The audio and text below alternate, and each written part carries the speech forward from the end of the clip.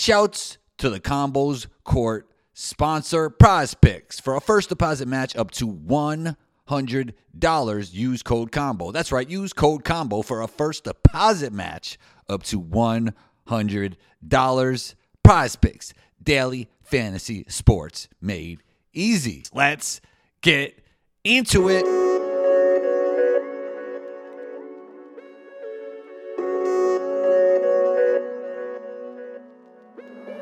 Luka, don't do it to him.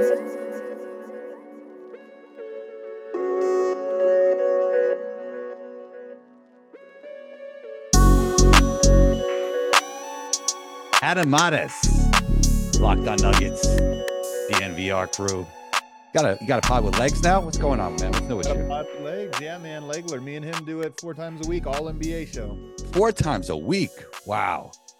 Legs got a lot to say, man. Every game he's got takes. So let's Jokic. Obviously only one championship, but do you see a trajectory, a world where eventually down the line he gets into that top 10, top 5? Who knows? Maybe even the GOAT debate with LeBron and Jordan? I mean, the window of possibility is open, which you can't say about too many guys. I always say that whenever we talk about the GOAT, because people will say something like Luka Doncic, and they'll want to say he has the chance to be the greatest of all time. And I always say these conversations will piss people off because talent, it's like you got to start doing stuff. There's steps along the way. With Jokic, I will say I think that door is open. Like Karl Anthony Towns, the door is not open for that. That is not a conversation we can have. But there are few players where the door is open, but I don't want to give that to them until they do it. So for Jokic, that door is open. I think right now, for me personally, if I were to rank him, he's in that Dirk territory. He's in that territory where you're talking about really great players that got one and had really great careers, great playoff success. But there's just something too. So the appreciation of what it takes to win a championship, that the guys that have 3, 4, 5, until Jokic gets there, I'm not going to give it to him. From a skill set perspective, what separates him and Dirk, obviously he's not the shooter of Dirk, but he just makes everybody around him better at a very elite level. Yeah. I mean, well, you do that, but then how much of that is the game? The game has evolved a little bit. We have a lot of guys now, whereas back in the day, I don't think we had a lot of do-it-all type players. There were a handful sprinkled in the decade. Right now, you've got a lot of guys. So part of me looks at it and says we have to judge these guys relative to the eras of which they played. And in Dirk's era, a power forward that stretched the court and scored and rebounding, that's what was asked of him. If he came along today, would he be a little bit more heliocentric? Maybe. I don't know. But I got to judge, because it's apples and oranges, I got to try to judge them relative to the eras they were in. And Dirk won a title and was pretty dominant for 10 years there at his peak. Jokic won a title and has been dominant for about 5-6 years, at his peak. So that's kind of how I look at it. That's a fascinating point, because I feel like when Dirk was playing basketball, it was more about slotting positions, and the Denver Nuggets are a perfect example of this. It's more about blending skill sets and tendencies than positions these days. No question about it. You're checking the boxes in those positions, throw them out the window. I mean, Jokic's the best example of this, honestly, and maybe of everybody in the league. If he's your point center, he's your point, but he plays the center position. So that means your guards have to do, other things. Your wings have to do other things. And that's what makes, and by the way, that's what makes basketball so great, in my opinion. And that's why I love this style of basketball. Is it's the greatest balance of individual brilliance and chemistry with other guys. Jokic's unbelievable as an individual talent, but it's the way the other 4 guys play off of him and he plays off of them that makes the Nuggets so interesting. Is it's that blend that the team is great. I always say, I hope that the Nuggets' starting 5 is the thing that gets remembered about this era. Like, I love the 2-man game. I love Jokic. They're going to get remembered. But I hope the way we talk about the Warriors' death lineup, like, I hope that we talk about the Nuggets starting 5 in that way of like, yeah, but those 5 guys fit together and checked all boxes collectively. Yeah, I mean, that's another great point, because the Warrior skill sets, especially when you're talking about Draymond, Clay, and Steph, it fits so perfectly together. And now you have 4 or 5 guys like that with Denver, where obviously point Jokic, point Murray, they work well together. They can play on the ball, play off the ball. And then you have Aaron Gordon cutting off the ball. Do you see that happening with a lot of other teams as well, or it's hard to duplicate because of the chemistry this team has built? So let's think about last night's game. Nuggets play the Milwaukee Bucks. And what's interesting is you have the Giannis Dame partnership, which fits together in theory, although it's still working out the kinks, but I think they'll get there. You've got Brook Lopez. You got Middleton. Do those guys, is it perfect? Are they sacrificing too much? Again, I think by the end of the year, they're going to get there. Malik Beasley is the guy that you look at and you go, hold on, that's not a perfect fit. We're not checking all the boxes. He shoots the ball, but does he do all this other stuff? And I think most teams are that way. So when you get into a playoffs, the thing about a player like Aaron Gordon, you can say, okay, we need more frontline help against Yoke, or we got to pick and roll, we got to bring guys over, or we're going to go small. All of a sudden, Aaron Gordon punishes you for going small. He's too big. Or you say, all right, we're going to go big. Well, now Michael Porter and KCP punish you because you're out on the perimeter. So I think Denver, the thing that makes their starting five great is that not only do they check all boxes, but every defensive decision you make to try to stop the main option, which is the Jokic Murray two-man game, every decision you make opens up a vulnerability that one of those other three guys is able to exploit. And that's what's cool about the five. I want to shift to Jamal Murray because obviously he shows up big in the big moments. We saw down the stretch in the bubble. He was Bubble Murray during the championship run. He was absolutely fantastic. But you see other young players in the regular season with these really crazy breakout stats. Are you surprised we didn't see that breakout season from Jamal Murray statistically this year? Yeah, I am. And I was hopeful that it would happen. And I think Mhm. it's an interesting story why that's not happening. Because this is the year of, to your point, of crazy scoring. I think there's something like 49 guys have scored 40 points. I can't remember what the exact number is, but it's a lot. I think there was 140 40-point games this year. Jamal Murray is not one of those guys. Mhm. And you sit there and think, man, this guy put up 40 in the playoffs. How is he not doing it in the regular season? He's averaging 20 points per game, which is in today's NBA almost nothing. So yeah, I am surprised by it. I think with Murray, for me personally, it's a double-edged sword. He always shows up in big moments. He's been in the playoffs 3 times. All 3 times he has been phenomenal in those playoffs. He shows up for big games. You talk about that Boston game. I think he missed like 6 shots, went for 30-something points. He was incredible in big games. But for whatever reason, he's like the anti-Joel Embiid. He just does not seem to care about being better than everyone in the regular season. And as a result, he has games like he had earlier in the week where he had 9 points against the Knicks and got thoroughly outplayed by everybody on the Knicks' roster. And he just seems content with it. I hate it. I don't really love that trait. But at the end of the day, I would take him being great in the playoffs and mediocre in the regular season than the other way around. Yeah, he's definitely more of the Jimmy Butler Jokic mold Yep, than maybe like the James Harden Joel Embiid mold. totally. Yeah. Yeah, and you know what? He's so good in the two-man game, and he does a lot of that stuff. I always say the biggest difference between Murray in the playoffs and the regular season is he just seems like he's in way better shape.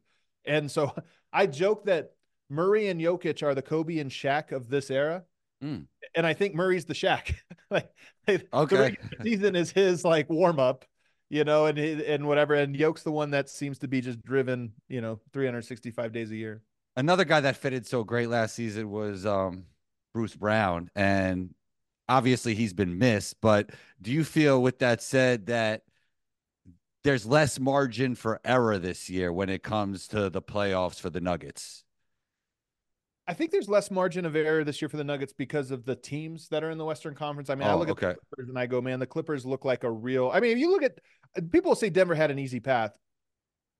Look, they didn't have another juggernaut, the way that you can look at, okay, it's either, although if you go into the season, nobody was picking Denver, even in the playoffs, nobody was picking Denver. So I think there's a little revisionist history.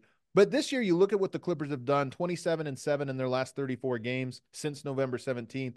That's a team to me that I look at and say they look like a real legitimate threat to Denver. They look like a team that you could say matches up and everything else. So, and then there's just a collection of top to bottom. I think there's going to be some really good 7-8 seeds out west. So I think the road will be tougher.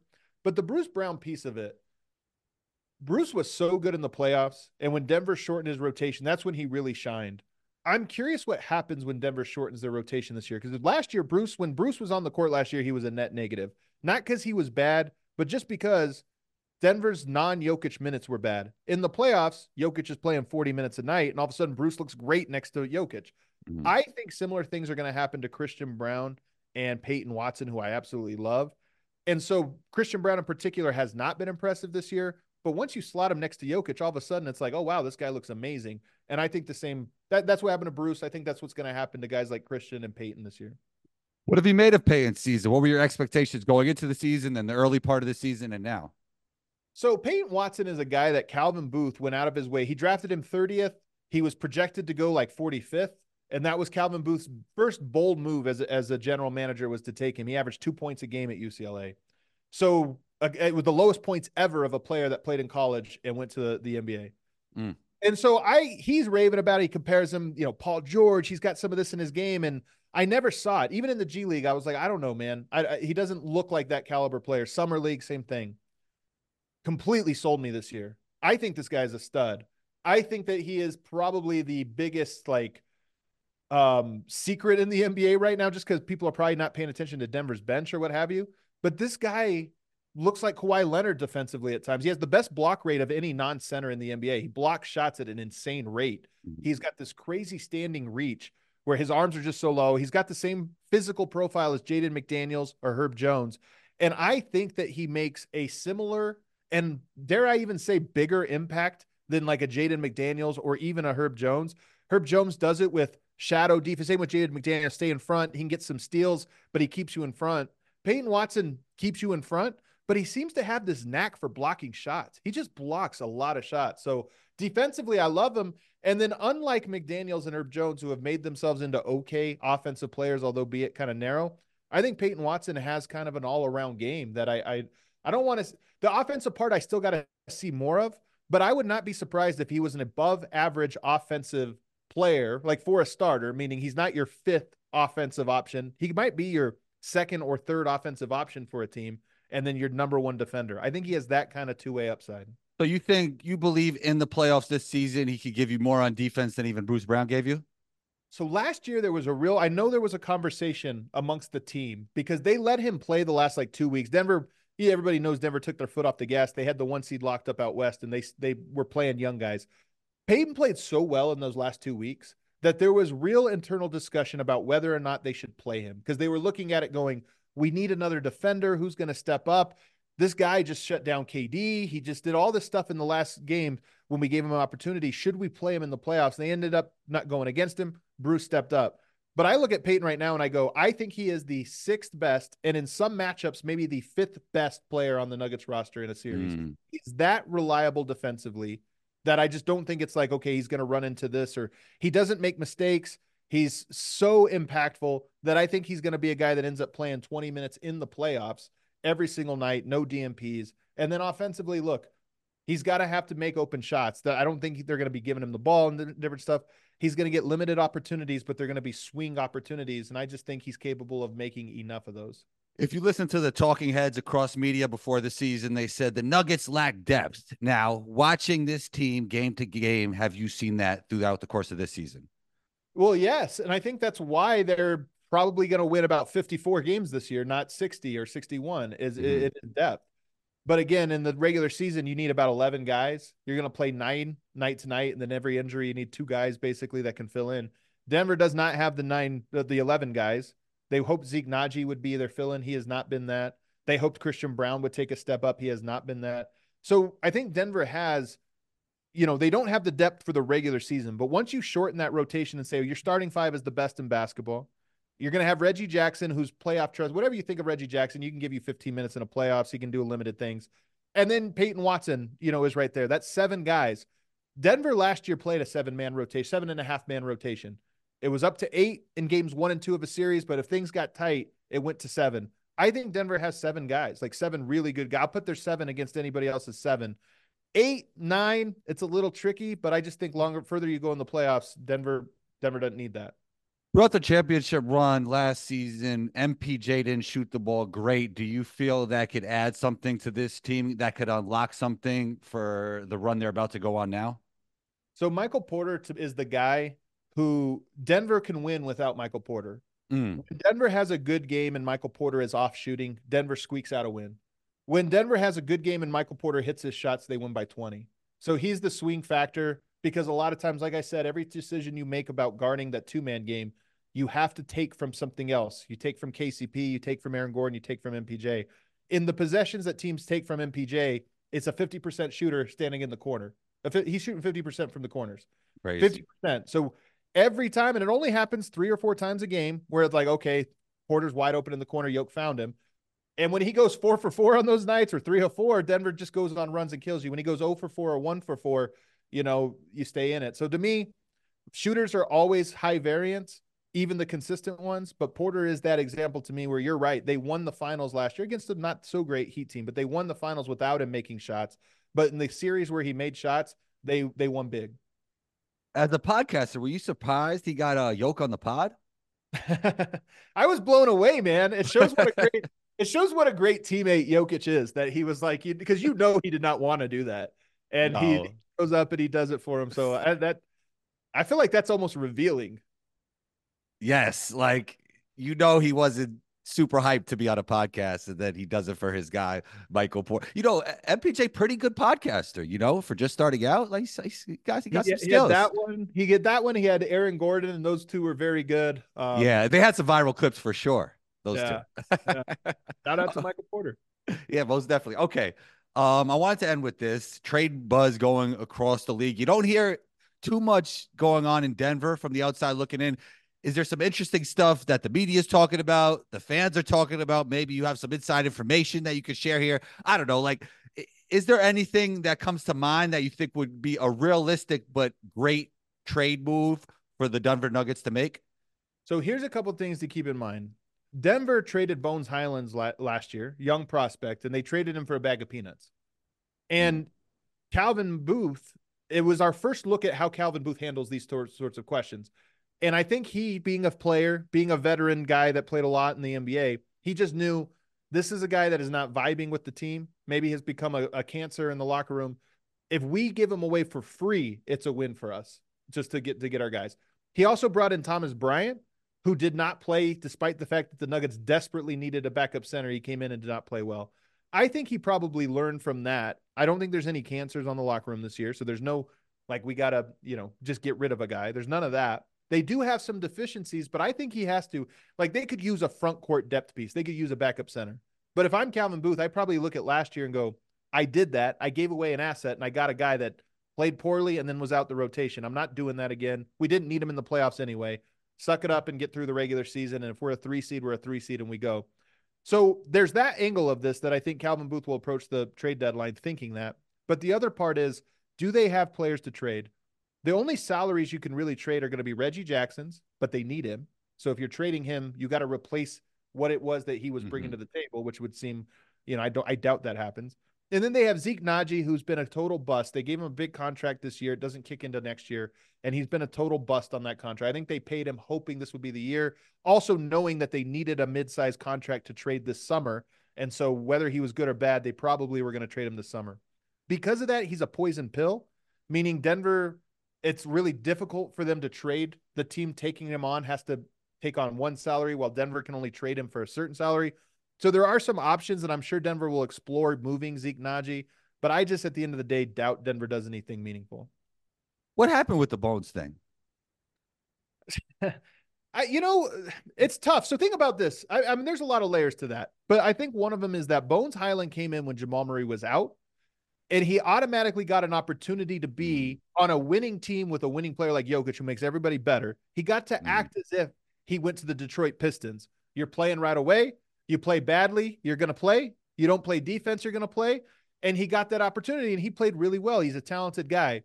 Yeah. Jamal Murray comes back, and all of a sudden, it's very rare for a young player to be given something and then having taken away and say, no, now you need to go through the process. You missed a defensive rotation, you're out.